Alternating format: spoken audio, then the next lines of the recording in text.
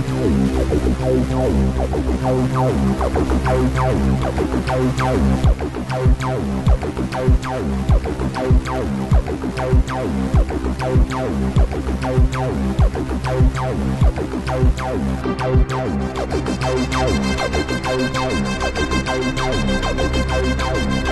is OffPlanet Radio.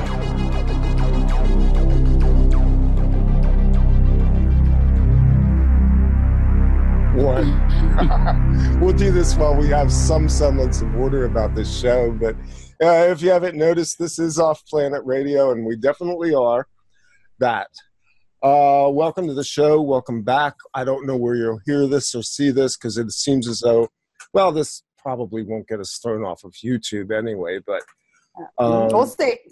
We'll see. We'll say something, then the scanners and bots on YouTube will inevitably probably kick back. I was really surprised, the Mike Williams show. Now, I did a 1-minute segment between the two segments on the Mike Williams show, where I took less than 30 seconds of Sgt. Pepper's Lonely Hearts Band and spliced it into the Denny Lane interview. That video got banned within 5 minutes of putting it up. You cannot anymore touch the Beatles. They're bigger. God doesn't have the extension of copyrights that the Beatles have. Yeah, and the company that was claiming the copyright had, of course, was like something MK Ultra or something like that. Wasn't it? It was like something MK, like it was some weird, right? It was like something interesting like that. But well, it's Bertelmann's, isn't it? It's what it was. It's Bertelmann Music Group, which apparently has now taken over the rights to be. But wasn't there an MK in there? Wasn't there something that said? Yeah. Yeah. Okay. Yeah, there was MK on the end of it. There's always that. We know that Tavistock is delicately protecting their vast intellectual property, which was used to lobotomize not one, 2 generations of people. So there you go. Tonight we're anti-lobotomy. We're going to go into Dreamscape. We're going to kick it old school, and we have 2, I will say, extremely interesting guests who do extremely interesting work in a vertical subject that does not get discussed much at all, and certainly not the way that they handle it. And Emily's going to tell you all about that. Hi, guys. Good to be back. So tonight, actually, I think what we're doing here is like a real nod to where I come from in every aspect of my life and what OffPlanet Radio comes from. And that is, I think, a real true nod to underground radio. And we have 2 guests with us tonight, and we are going to get into the issues of the night mind. And I've gotten to know them both a little bit. Randy and I know Jerry. Well, so tonight our guests are Jerry and Niish from Nox Mente. And Randy and I have known Jerry from just being around in the sort of back channels of the alternative media in chat groups and whatever for a number of years. And I got to meet Niish when I was on their show, and I really liked her. I really enjoyed being on their show. I lurked for a while. Jerry lurks on his own show. Jerry's a lurker and a vaper. Yeah. I enjoyed my experience there. I've been paying attention to what they're doing and talking to some other people who like to listen to their show and others who've been on the show. And I think what they're doing is really interesting. So we're going to get to know, and they don't get enough attention. And so we're going to get to know them a little bit tonight, and we're going to turn some of their own treatment on them, and then we're going to get weird in the second hour. So make sure you guys stick around for that. But Jerry and Niish from Nox Mente, welcome to OffPlanet Radio. Hey guys, thanks for having us. Thank you for having us. It's a great honor. Totally. Right. This is like this big deal for us. We're all nervous. Yeah, I'm absolutely nervous. No need to be. You're turning the tables. We pulled in the trolls tonight, and we're on our best behavior. Yeah. So our troll army is very small, so we're lucky. So with trolling, an army of one is sometimes all you need to make your day miserable, right? Sure. Oh yeah. Yeah. So, but you know what? I employ the good old-fashioned technique of just don't look. You know what I mean? Like, and it seems to work for the most part. Every once in a while, I end up hearing about it, but you know. Anyway, guys. So, I think that there are some people in our audience that are familiar with you guys, but maybe not that many. And our audience is growing and growing. So we want to hear a little bit about you and what you do. And this is one of the things I super appreciate, that you guys just didn't make another standard truther show or alternative media show. We like to think we do ours a little differently than most people do, but you guys chose to do something that just was totally different. That is not that you're engaging some of the same people from the regular scene, but you're engaging them about something totally else. And I really, I think it's a great idea, and more people should do things like that. So kudos to you for breaking the mold. But I would really like you to, share with us. You can start with Jerry and then Niish, sort of your journey into. Before you do that, can we just maybe briefly just touch on exactly what it is Nox Mente is? I think that's sure. Let's do that. Throw that down there. Let me address everything you said. Thank you very much. Of course, that's gracious. Niish and I had been kicking around an idea. Well, actually, she'd come to me with the idea to do a show just about dreams, and I had been thinking about doing a show, but I wanted to do something unique and something that was deeper than an hour show. That left people thinking that they could come back even next week and maybe even learn more, something like that. Or do like giant 8-hour shows like those conspiracy guys, because they do a really good job when they explore a subject. We had talked about doing a show called Balls Deep for a while. We're going to go balls deep on one subject and just totally explore that. Oh, I love that. Yeah. Yeah. And huge gay audience potential there, by the way. Exactly. We love our gays. We love them. We were talking about, I know we're still considering this, talking to people who are aging to get their universal cosmology, get all their, let's hear it, God, like give us a brain dump for whatever, however long. And we'll just, that'll be the interview and it'll be on record. I thought that would be interesting. But the whole idea for Nox Mente was Niish's. Go ahead. That's your cue, Niish. Yes. I didn't know if you were going to go further into your experience of how you ended up here. Oh. I wanted to do, I've always been interested in dreams. I've talked dreams my whole life. I've got a reservoir. I can't even spit that out. A reservoir. Thank you. A reservoir of unusual dream experiences from being my first memories. And then it just seems like we all have this opportunity. It's very universal, whether we remember them or not. It's there for us to tap into every time we get into an altered state, and particularly dreaming, and it just seemed like a great idea. And Jerry was, I think, the perfect person to pair up with, and we fell into each other's laps kind of at the same time. We love the woo-woo. We like the whole underground feel as well, and it just came together. It was seamless, really. And there's a story within that we can save for the second half. Okay, that sounds great. So I'm having a deja vu, by the way, just letting you know. Oh, awesome. All righty. I love that. To me, I love deja vus. I'm like that, that means, That never gets, that never gets discussed, and that's important. Yes, we weave that into our main questions. Yeah. Mm-hmm. Yeah. So, okay. So your show is about, go ahead, Jerry. No, I'm done. Oh, okay. No, don't be done just for now. We just started. I'll let you talk. So, you guys, your show is mainly about dreams and the night. I love that name, Nox Mente. Like, I knew what it was. I remember it from when, I guess from, I don't know where I knew it from, but maybe it was just nowhere. I made it up. Knew it meant night. Jerry actually pulled that together. It might be, but it's real Latin. It's archetypal. It means night mind. It means night mind. It does, but that's what I say in my description. Yeah. Well, I knew what it meant before you. When you sent me a thing saying you were having a show called Nox Mente, I didn't even know you had a show, and I knew, it's Nox Mente. That's night mind. That's because you got the Latin training with the flashy visor. Of course, I did. I did. I know. I did.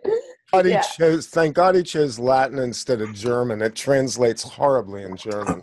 I tried many languages, actually. I had different sayings that seemed to flow. The one I wanted was Vox Nox. No, I like Nox Mente better. Nice. Yeah, I like Nox Mente. I Mente. think it's a perfect name. So that, anyway, sorry. We can throw some German in. We can make the song for this to this episode, Eine kleine Nachtmusik. There you go. All right, so there we go. We can hit up all the different kinds of triggers. Okay, so you guys show's about dreams essentially, and you're talking about their dreams, but everything you do is informed by the fact that you are very up and aware of all of the alternative information, the truth information, the woo-woo, the metaphysical stuff, and whatever. So each one of you, like Niish, why don't you go first? Kind of tell us about how your journey into this, like how you realized that not only are reality and the dream state, like worlds away from each other, but even the truth and what they present as reality are so far apart from each other. Can you tell us a little bit about that? I'm gonna abbreviate this because that is a long story. I'll start with the fact that my very first memory was waking up into the flesh of a baby, like coming out of a dream, and I was waking up and I had a sleep paralysis experience. I'm under 6 months old, and I'm thinking at the time that it was literally a sleep paralysis experience, and I couldn't move, and I was feeling trapped, and I notice fat baby fingers, and I think, oh shit, I'm like in a little jelly suit. And then I look up and I see a mobile or however you say that. And I realize I'm in a bassinet and I have full consciousness here. It's like coming out of a dream here and now for me. And I was trying to vocalize, and apparently I'm making baby noises. So my mother comes in, and she actually had a conversation with me. She never baby talked to me, so she's like, "Oh, look at you in there." And I corresponded this with her later because there's a lot of movement in my early life, and so that was a very specific time and place. It was within the 1 year of my first year of life, and she said, I don't know how you remember this, but this is that time period. So that's how it all started, Emily. I was like the whole time so frustrated in life growing up, main things trying to get like eye-hand coordination, tying my shoes, walking. I was reading and writing before everyone. I was super intelligent. And when I got into the school system, I got skirted away into the gifted program, and yeah, we know that one real well. Yes, yeah. and which is very isolating, as you know. Yeah. Well, the mini MK program. It's isolating, all right. Yeah. Well, there's fun, like the conscious memories I have of it are really like kind of tragic, I feel like I feel triumphant in my experience. I don't have any I don't wear the victim tag at all. And so, but there are moments where my hands pressed up, a little child, hands pressed up against a glass, and there's everyone going out to recess, and I'm stuck in this room with this strange person, and just a lot of that stuff. So I had done, and so fast forwarding up into my teens, I'd run away. There's a lot of weird stuff in my life by this point. And someone had slipped me some LSD. I was probably 12. I was a wild child. And that really opened the gates of perception in a whole new way.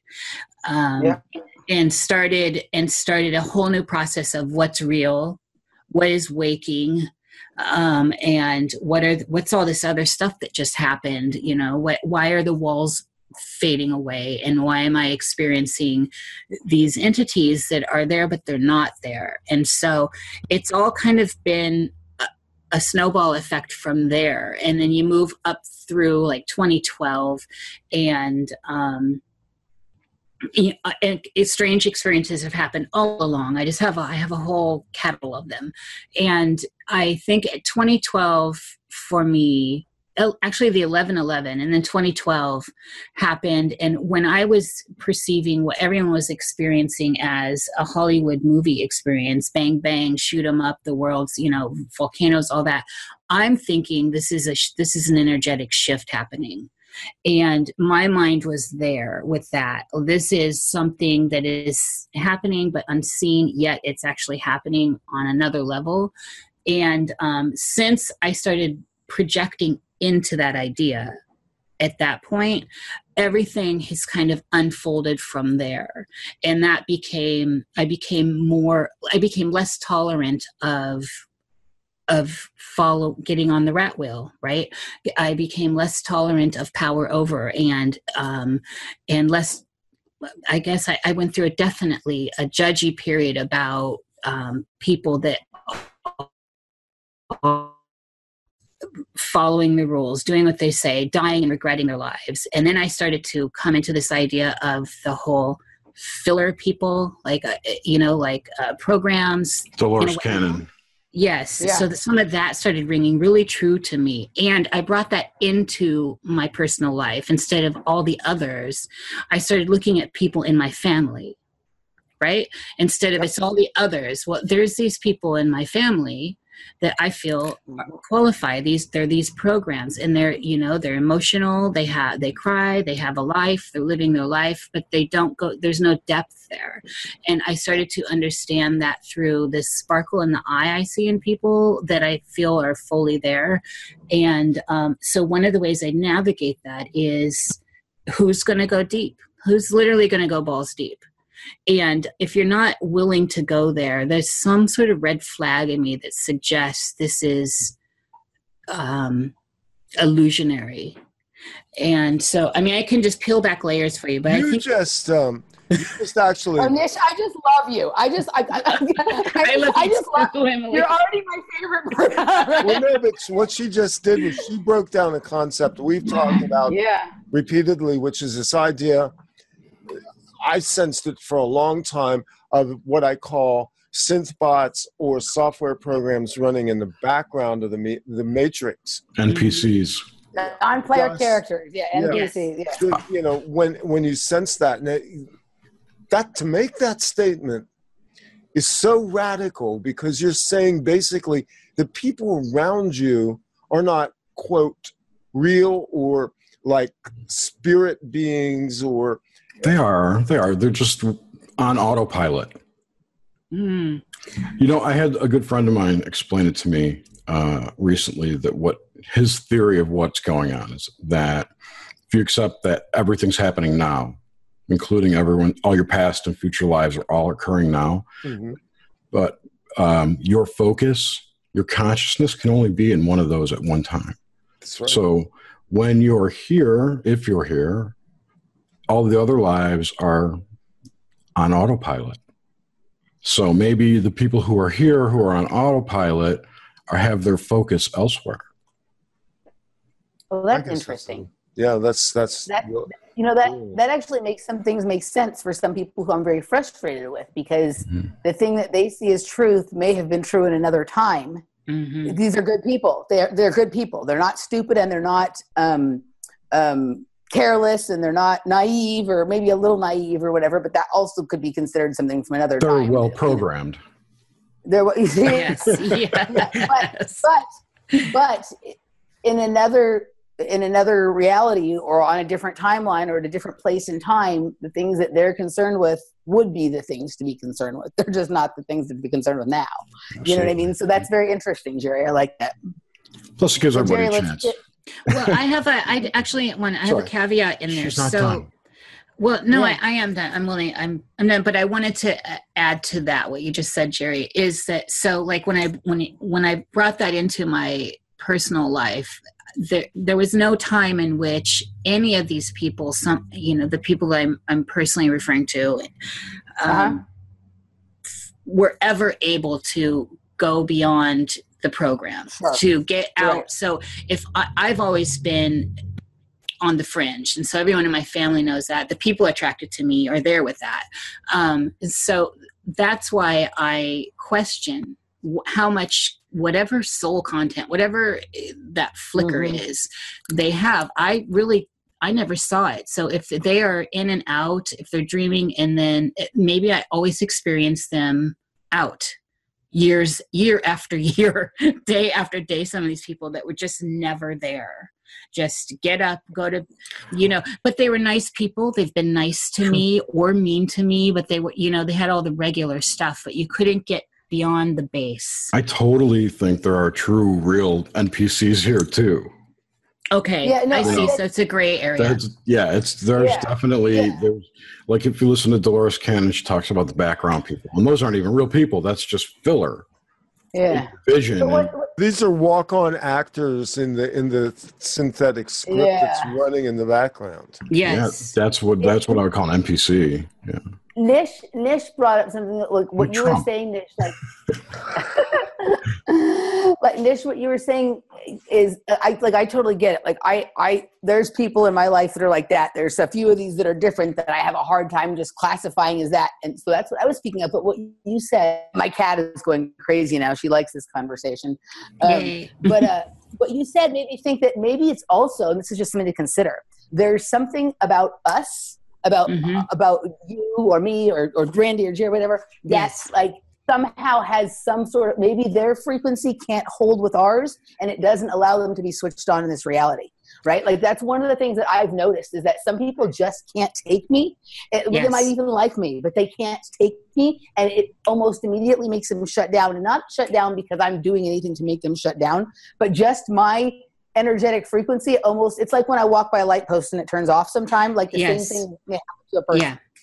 That, I question that too. I have that experience. Well, perpetually outside my house, the lights are on all through the street except for my house. And it seems to be, I love it. But it's a big deal. Like it's the only, I question that too, Emily. I get strange reactions from people my whole life. And I'm constantly saying, well, what is this? And I've always settled in on it's an energetic thing, but what is that difference? Some people treat me like I'm the big bad wolf, like I'm going to eat them.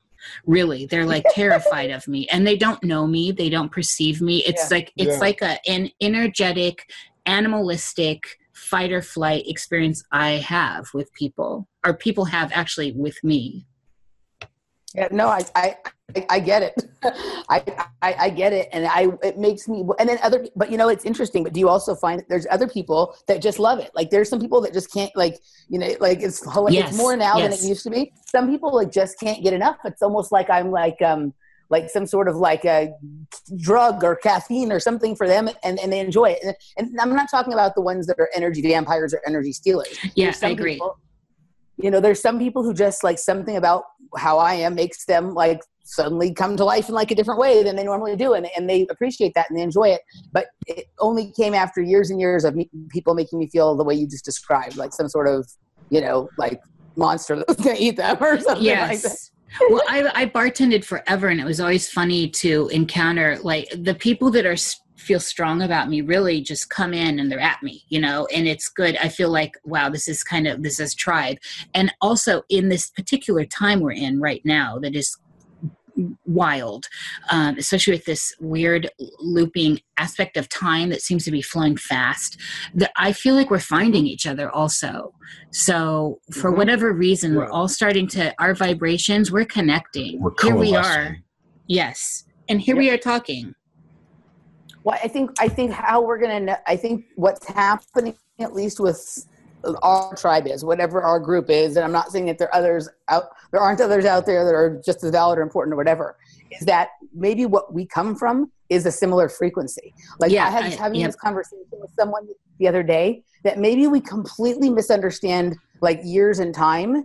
And so if certain frequency works for you, maybe that's equal to being from that time period. Like that was when your first life was, right? Like you have 432, 440, 528, this and that, whatever, right? I think some of us carry with us a frequency that is coded for something, and only others who come from that same, now it doesn't mean we all have the exact same frequency, but we come from like a similar band, like the similar band with, like a similar frequency, spectrum. The frequency band, right? Yeah. Spectrum. And when we coalesce, we can tolerate each other, and also each other's frequency does things to activate things in the other one. And Sure. just things start to sort of fire and come together like magic. You could also It's look like at that spectrum as your timeline. And if you can resonate within that spectrum, then you can be part of that timeline or that dimension or whatever the hell it is. Absolutely, yeah. It's like spooky action at a distance, where no matter how far apart we are, if we're resonating within that band, we are resonating together. Doesn't matter, and we find each other, and that can change. Obviously, as you had just addressed, that are it's a sign in a way, a SINE. I think we all have a unique intuition as into who is all here, all in, all here. Whose focus is in this space, and that's how we also identify each other. It's not something we go, "Oh, he's one." Well, you do in your head, but you can always tell if you meet a live one, right? It's never like, I'm not sure. Yes, there's no question about it. Sometimes there's questions about the level of how programmed someone is, like NPC wise or background character wise. When you meet a live one, it. There isn't a question. Yeah. Yes. All right. So, and Jerry, how about you? Like how how did you sort of find yourself, in this place with these knowledges and awarenesses and whatnot? Because like in some ways, like I've chatted with you enough to know that in some ways you're like kind of a regular guy, but then you also have this interest in all this weird stuff and these weird people. And eventually I realized you were weird too. And so I'm weird. Jerry is a connoisseur of woo. We love it. I do eat it up. Yes, I do. Okay. So I was born a poor black child. No, I'm kidding. That's going to be what gets the video taken down there. Right? The video's not going to be. Did you see the Jim Fetzer, Carrie Cassidy video about Parkland? That's still up. Okay. So don't worry about it. Of course it is. Okay. This is true. Anyway, let's see. I think my journey started when I realized that the Catholic Church was performing cannibalistic rituals and disguising it as mass. Mm-hmm. And that was through, because I started playing D&D with my friends, and I'm like, hey, this magic, oh my God, they're doing magic. That whole thing clicked in my head. And by that time I was probably freshman in high school. I'd already read the Illuminati trilogy at least 3 times. I had gamed with a group of 18-year-old conspiracy theorists, so they fed me tons of shit. But then I went off to college and became a sorority man for 30 years and ignored everything that I had learned in my teens. And in 2015, I saw an orb in my backyard, or above the house in my backyard, and I had been watching a Simon Parks video at the time going, why the hell how come I never see UFOs? And I go outside and I see one, and it was kind of weird. And that is what kind of started me on this. And then I saw it again a month later with my family, my parents too. So my dad said, it's a plane. And it wasn't a plane. So, and that was in July of 2015. And I think I met Randy that summer or the summer after, and you too, Emily. Yeah. And everything I've learned about esoteric stuff and UFOs and Forteana and whatnot, I've learned it since then. The conspiracy stuff I was deeply in. See, once he was initiated, once he saw the craft, then I could enter his life. No. I didn't mean. I didn't know. I wasn't aware of you until then. Of course not. Yeah. Was it a blue sphere? It was orange. Oh, right. No, it wasn't blue. I was into the Corey. Man, I was all up Wilcox's ass for a long time. Back when I believed that stuff. A lot of people were, and And I came to realize that what these people are, what some would call gatekeepers, what they are really,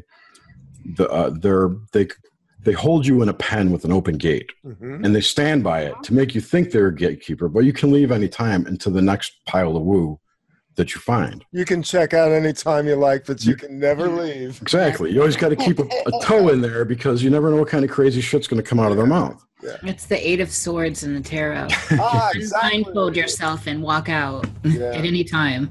So that's been my journey, and I've met a lot of interesting people, and as I said earlier, I like to lurk, and I've been like slowly interfacing with not personalities, but people who seem to have knowledge or collect knowledge in the community in the background without being public about it.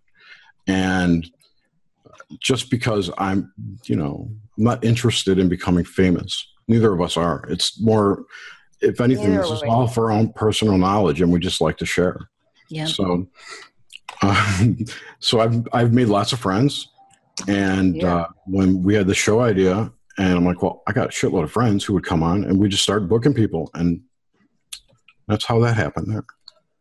I think neither Randy or I are interested in being famous either. The only benefit of having a public profile is that I can say something, and if it resonates with people who it resonates with will come find me. And so I'm able to, it creates an easier way to kind of gather our tribe. You know what I mean? Like I'm noticing that the people that I always wanted to meet my whole life are showing up now. You know what I mean? Now that I've been actively doing this for, 2 years now and whatever, and sort of putting out all those, it almost seems like the crazier shit I say, the more cool people I meet. So, well, it's never been a numbers game.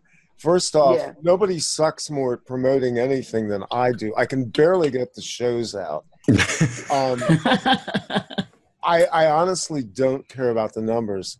What I've discovered, and I think what you've discovered as well, as there's an interesting kind of synergistic thing that goes on where the connections become in a matrix, multiplying logarithmically, exponentially, and you begin to find very interesting twists and turns in the area of relationships and knowledge base. And that's really all this is. This is just a broadband means for us to selectively put out what we want to put out, and then have that feed back to us with other people who are reasonably like-minded.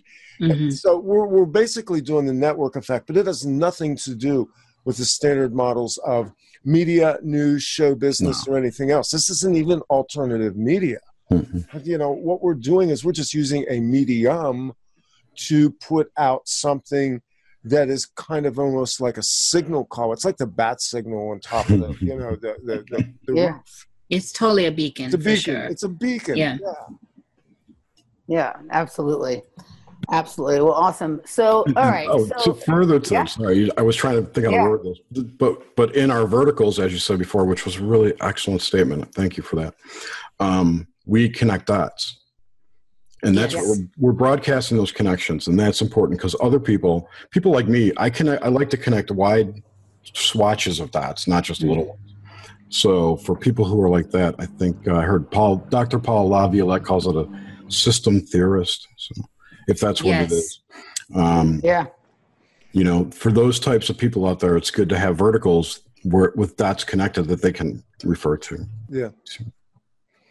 Cool. At this point also, you guys are sort of just as a side effect of what you're doing, collecting a very interesting data set on a very interesting group of people, right? Like that have some things in common, but are widely diverse. And then you can listen to them. You've heard them give their reports. So you tend to go through the same sort of questioning and whatever. And it's very interesting. It'll be very interesting at some point, almost if you went through and contrasted and compared, and you'll be able to figure out something that,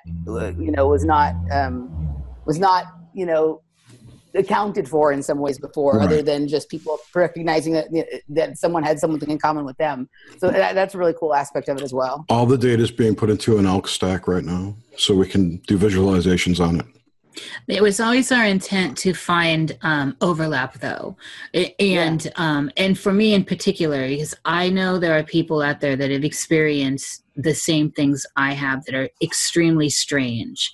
So it's a little bit of the code of the patchwork coat. Who's having these experiences, and what's the rate? How many of us are experiencing some of these similar things? And as I said earlier, the dreamscape, although I think this is part of that, is a good place to start fishing.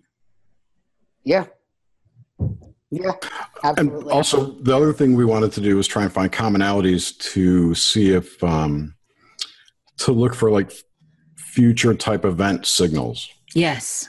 Almost like treating dreams as remote viewing and trying to find connections between that was one other goal.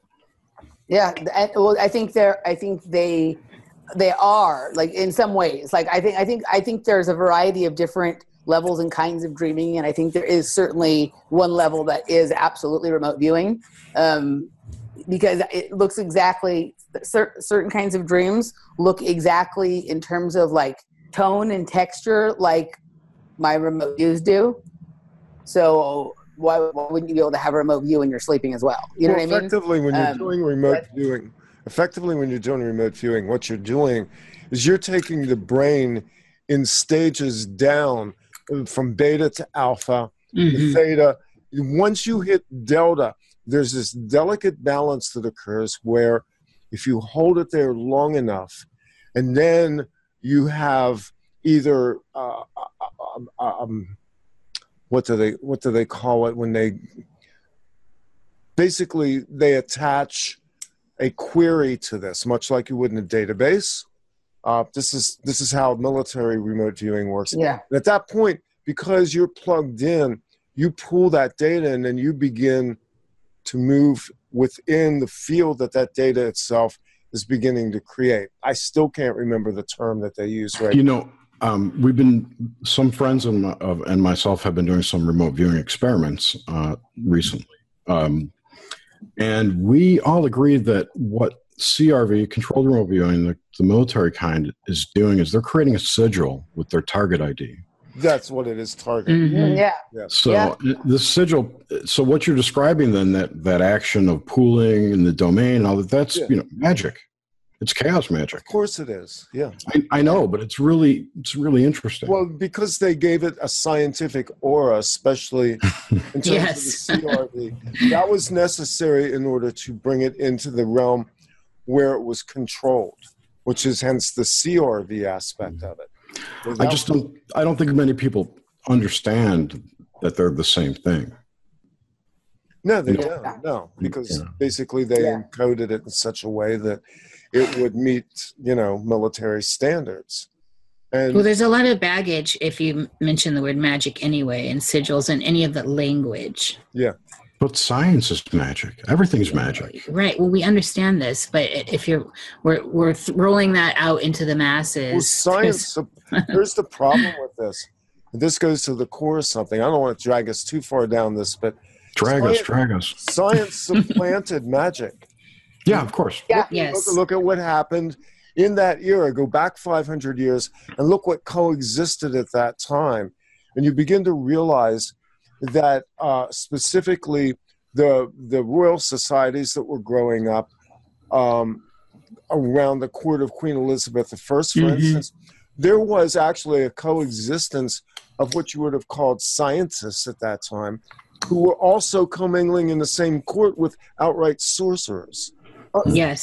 Science basically took a white coat and used it to normalize magic. Exactly. It took the wizard's cape and gave it a white coat. Yeah. And that's materialism. Mm-hmm. The latest, or one of the, I think it's the latest Skeptico that just came out, is an interview with Dean Radin, Dr. Dean Radin. Yes. Mm-hmm. It's excellent. He's talking exactly about this, about how scientism is losing. It's so bad. Materialism. I'm sorry. Scientism is losing too, but materialism's losing. Yeah. We're moving into a post-materialism world. I don't think he said that. I think Alex said that, but whatever. That idea. Yeah. Yeah. That's largely because you can have quantum physics, as it's called, and still lean on materialism anymore because it negates it. It doesn't work. It doesn't work at all.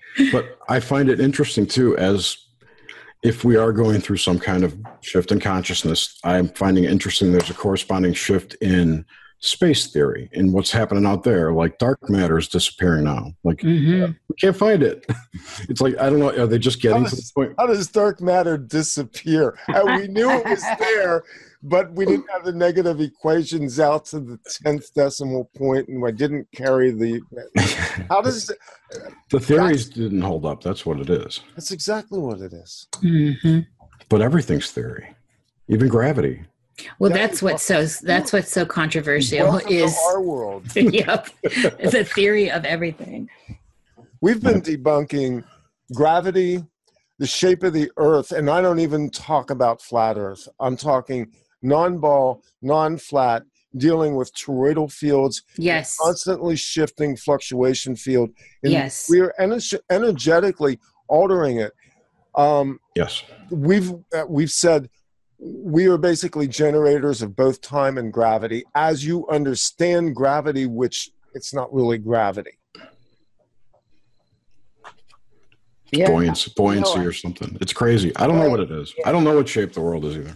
I don't care. I'm a shape. But the whole Whatever I toroidal say field thing really feels right, rings true, and it's shaping my outfield. That's how I think of it too. Actually, toroidal field with the north and south poles. Mm-hmm. Yep. I see it as sort of the toroidal field, and there's a disc in the middle. So there is a flat. That's the flat plane. Like a disc, right? A disc with a toroidal field that also has like a vortex, like a cone coming in from each side, right? Like I think there's all of these things are coming together, and so like it's the biggest. This whole idea that it either is this or is that. It's either flat or it's round, or even. It's both and, right? Both and is a good way. This is why I stopped paying attention to the flat Earth people, because they're so adamant it has to be. I'm like, there are infinite possibilities between flat and round. Yep. Yeah. You can't say it's one or the other. And also, what are we gonna like? What is it? So if they discover that it's flat, what are they gonna do? Make it round? Like, you know what I mean? Like, what is that? Like, they can discover it's flat, and then everything else is still the same, but we know the Earth is flat. That isn't like it's not going to change anyone's lives. And nothing. Well, the model that we just described. The truth of the matter is that what it does change is the fact that, in all likelihood, they are concealing huge amounts of world from us. Right. They are concealing the nature of what there is something of space. Yeah. Because space, they shoot a rocket up and you go, oh, look at that. And soon it's going to break through and it'll be at... Yeah, right. And unfortunately, that was all drama designed to, again, like the globe, and train us into a certain way of viewing things, when in fact, what we believe is that space isn't up there. If anything, it's probably dimensionally accessible through various portals, vortexes, and places inside the Earth, but it's not up the way we understand up. There's no up. There's no down. And there's only in. There's only in. There's only in. In the end, that's what it is. I think the portals in the ocean. Is deeper in. Portals in the that's ocean. That's exactly what we think it is too. Oh, really? Cool. Yeah. Oh no, we've talked about that extensively. It has something to do with water. That's why they fly over the water. That's why all the launches are on the water. Yeah. It's the worst place to shoot something that has to be perfect. Yeah. All right. Well, and we just made a little podcast for our patrons that just went out, but I had the float tank experience this week. Oh, how was it? Week, and it was. I love those. Did you turn into a monkey? No. I've always been a monkey. So. It was fascinating on many levels, but it confirmed to me that the secret space program exists inside of a flotation tank. Yeah. Oh yeah, right? That's a horror virtual reality. Yep. Right. It was very. It confirmed a lot of things for me. It also was interesting how. It just felt like home to me. It felt like that's where I come from. That's what I want to go back to. I was done laying still after an hour, but I could have stayed in there for an endless amount of time and just farted around and done shit and been like, oh, what is it like to listen to music in here? What is it like to eat in here? What is it like to talk to people in here? Like I did not feel claustrophobic, which surprised me. I was concerned. Like one of the reasons I'd put off doing it for so many years was concern over like panic attacks or some surprise memory that I hadn't expected coming up and then being stuck in that space while that happened. None of that. It was just like, it felt like home. Like I just wanted, I don't know. Like I thought like every day since then, I want to go back. Yeah, you know what it I mean? opens up in a weird way. You have the knowledge that you're in the box, but it doesn't feel like you are. Like I could have been. There could have been an infinite amount of space around me, and there was the one that I placed when I went to was really nice, but it was also it really was sensory deprivation. I'm one of those people, I can pick up the little frequencies from everywhere, and there was nothing. There was my heartbeat, my breath, and if I moved, there was splashing, but there was nothing else. And I liked that. It's basically a modern day necromantium. Yeah. From the old Greek period. Yeah. And so they were tapping into all of this way back then through this deprivation experience and reaching through what we apparent time, right? And then writing about it. And we can do that too. If you put candles in there, would it become a psychomantium? I'm serious. That's a good question, Jerry. So why don't you go try and let us know, Jerry? Well, I mean, it would be really cool to scry from inside a sensory deprivation tank. But the blackness alone, you can just scry into that. You don't. You don't need it. So all these things we just kind of riff through, they all feed back into Nox Mente in some very interesting ways, because what you are exploring on the show is basically the fabric of people's dream state, their dream work, their dream beings. The range of that, how many shows have you done so far in Nox Mente? We're close to 40. Okay, that's pretty good sampling. So in the course of doing that, you obviously have gotten a taste for the diversity of dream state. Give me something that sort of nutshells the far end of that, the thing that maybe most surprised you about what people report about dream state. Go ahead, Niish. I got one. Go ahead. Go ahead, Jerry. I'm going to actually have to ponder that. Okay. The one thing that struck me quickly was based on I had made assumptions about things. Obviously, we all do. So I had felt that astral space and lucid dreaming were pretty much the same thing. And it was pretty clear by the 10th or 15th show that it wasn't. It was completely different things. So the way I have it in my yarn map in my head, that the astral plane is its own place and dream space is its own place. Whether or not you peel off a copy for yourself, I don't know. But they're distinct. That's very interesting. Wow. Yeah. I think the stuff around paralysis has been it's all super interesting to me. So it's hard for me to categorize anything. I'm terrible at that. But the stuff around sleep paralysis and the diversity in which people are experiencing it is surprising to me, because you have your own experience or not. A lot of people are not having that experience at all. And like Ren Collier, he's not afraid. He doesn't have any fear. So when he like pushes towards any entity that might be showing up or anything that is he thinks is trying to be aggressive or scary, and he literally eats some of them. Yes, true. His first thought is never, you are part of my consciousness either. It's always an external thing for him, which is a real interesting thing about him. Yeah, he was a standout with that. But just that wide swatch of experience around paralysis has been enjoyable for me to hear. He had woken up one night in a dream. He woke up from a dream into another dream, and he had a black thing on his back. Octopus-like, an octopus, mind you. Well, he felt, okay, so this is interesting, and it tied into a very profound prophetic dream I had, and I don't think I've shared this with anyone publicly. He felt this in the sleep paralysis experience, the dream within the dream. He felt this thing lie on the bed with him, and cuddle up next to him on his back, and he thought, he talks. He's like, "What the fuck is this?"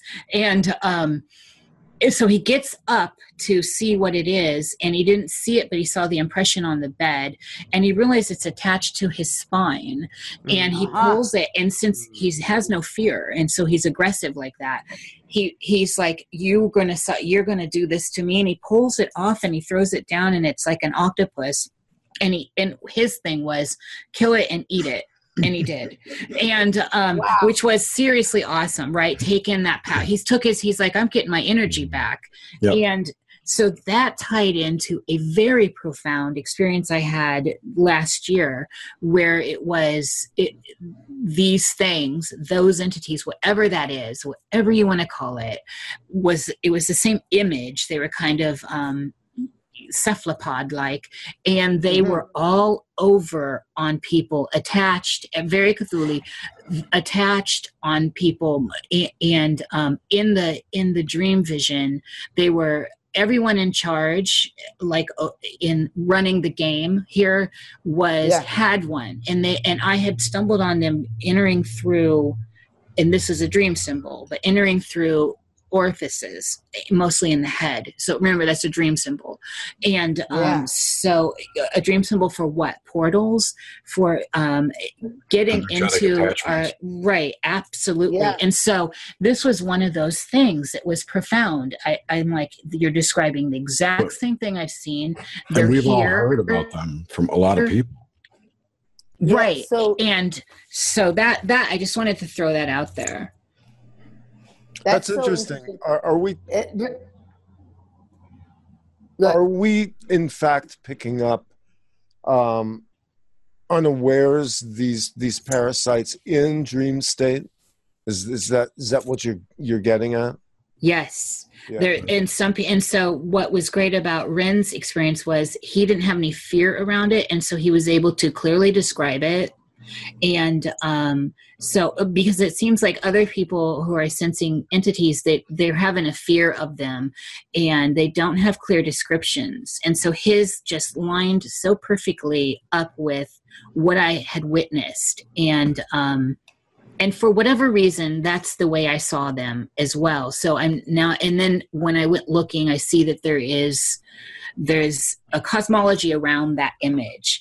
And, and it's symbolic in a way, right? The suckers, the tentacles, and latching on like a leech, and controlling these vessels. Maybe those are our souls. Okay, they feel a little not like that, but it's possible. Kidding. And I know, Jerry, you're always like that. But I'm just saying that I'm open. It could be our souls are. Yeah, I mean, it could be the driver. Yeah. So. Okay, so all that stuff you just said just brought up some really interesting stuff for me. So let's see, like just things that I've been noticing and some things that I've experienced. So I had, and I don't know, I guess this is the first time I share this publicly, and it's weird.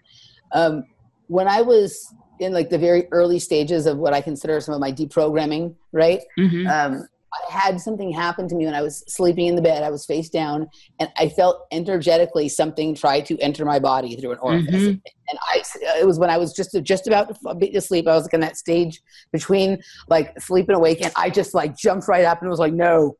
You know what I mean? But the feel of it was something like that, like something that slipped, like not snake-like, but something more akin to like an octopus kind of thing. Yes, there's a difference there. There's a difference. The way the octopus moves is totally different. Mm-hmm. So I thought of that. I've also thought of, you guys know Kristen Cherie from Beyond the Veil or from Truth Frequency Radio? Yeah. Okay. So they, on the day of the eclipse, they did ayahuasca, and they looked at the eclipse, and they saw something that was like a giant octopus or squid, but it looked like an AI, like crap. They weren't the only ones too. Right. So they saw that there, right? And it was super duper interesting. And around that they were tripping. They were tripping. But that's when your eyes are open. Right? But also at this point they're very experienced trippers. You know what I mean? And so like this is not something they had seen before. And so you know what I mean? So I thought that was interesting, and it matched up to some things that other people were saying who weren't. Yeah, but look at the track it threw him into. Both of them, they took their show into this. Everything's AI all the time. Yeah, but that's a side thought from just looking at the experience on its own. Right. Let's just so there's that. One of the things that I have noticed, and actually Randy and I have had conversations about this, and as well with other people for the last couple of years. I was having this conversation with Jeff Gates too.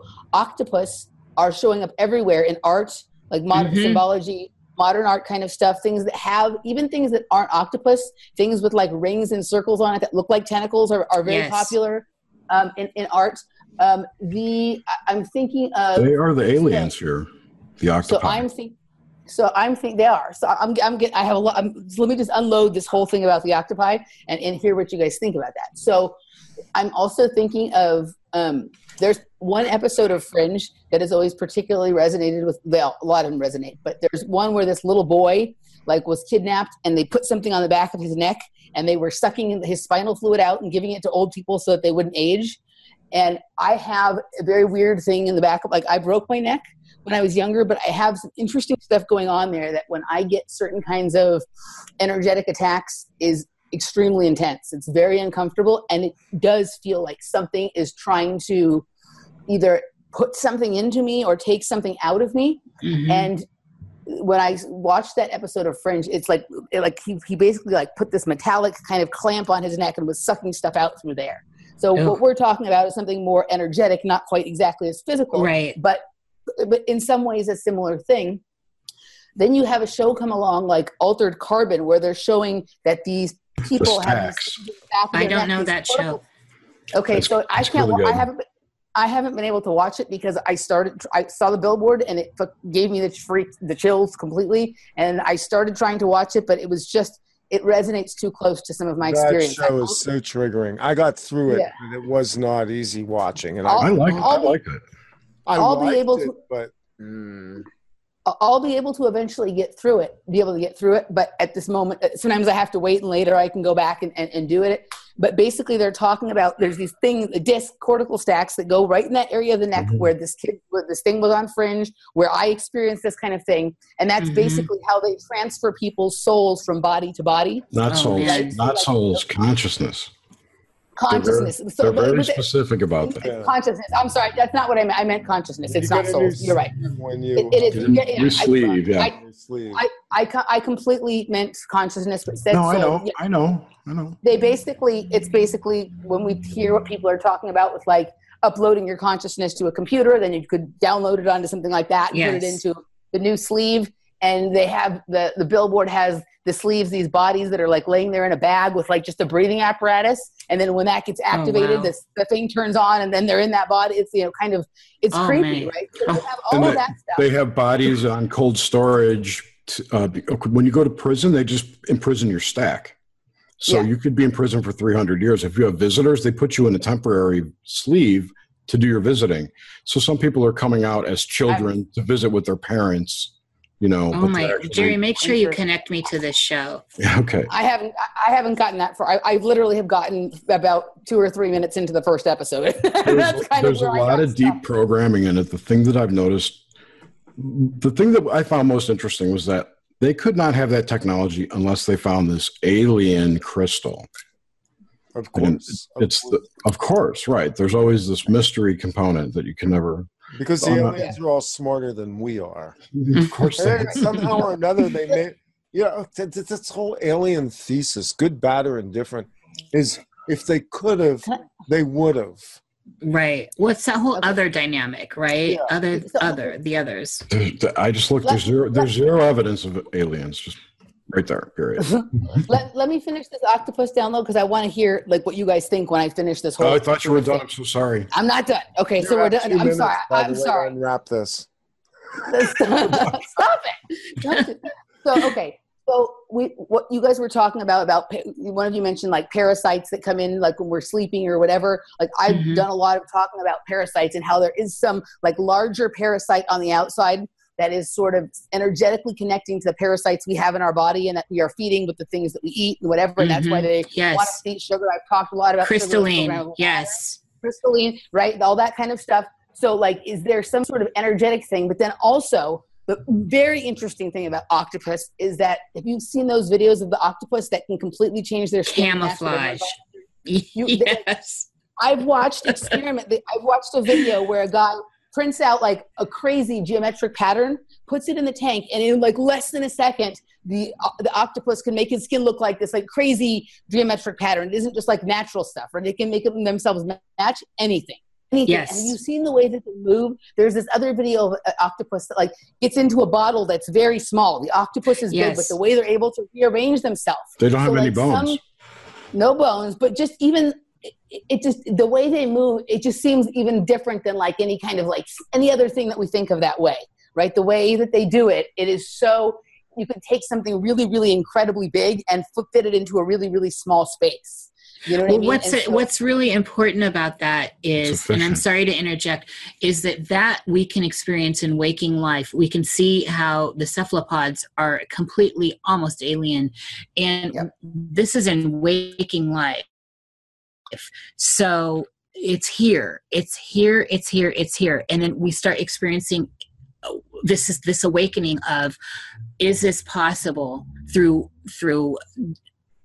quantum experience, through multi-dimensions, whatever, that exists here. So of course, this whole inner outer thing, of course that exists within or without, however we're viewing it from where we are right now. It's not like it's a blue space chicken that's completely off into left field. This shit exists here. Right. Yeah. Shout out to Cliff High there. Okay. I love Cliff so much. Oh, we do too. And he's coming back soon. We're kind of at the pivot point of the show. So let's do this. Tell people where they can find Nox Mente, how they can view you, how they can connect with you. Sure. Right now, we just are on YouTube. I eventually plan on making podcasts out of them and publishing them on Libsyn. I haven't done that yet. If you go to noxmente.com, NOXMENTE.com, that'll take you right to our channel. Cool. Awesome. Emily, anything else we need to brush on before we... No, just I think we're gonna get super weird in the second hour. So guys, make sure you join us at patreon.com/OffPlanet Media. And please guys go support Niish and Jerry, listen to their show. I know they don't care about numbers, but they deserve a much bigger audience than they have because they talk about some really interesting stuff. So all right, we'll see you on the other side, guys. All right. And for those of you we don't see on the other side, we will hunt you down.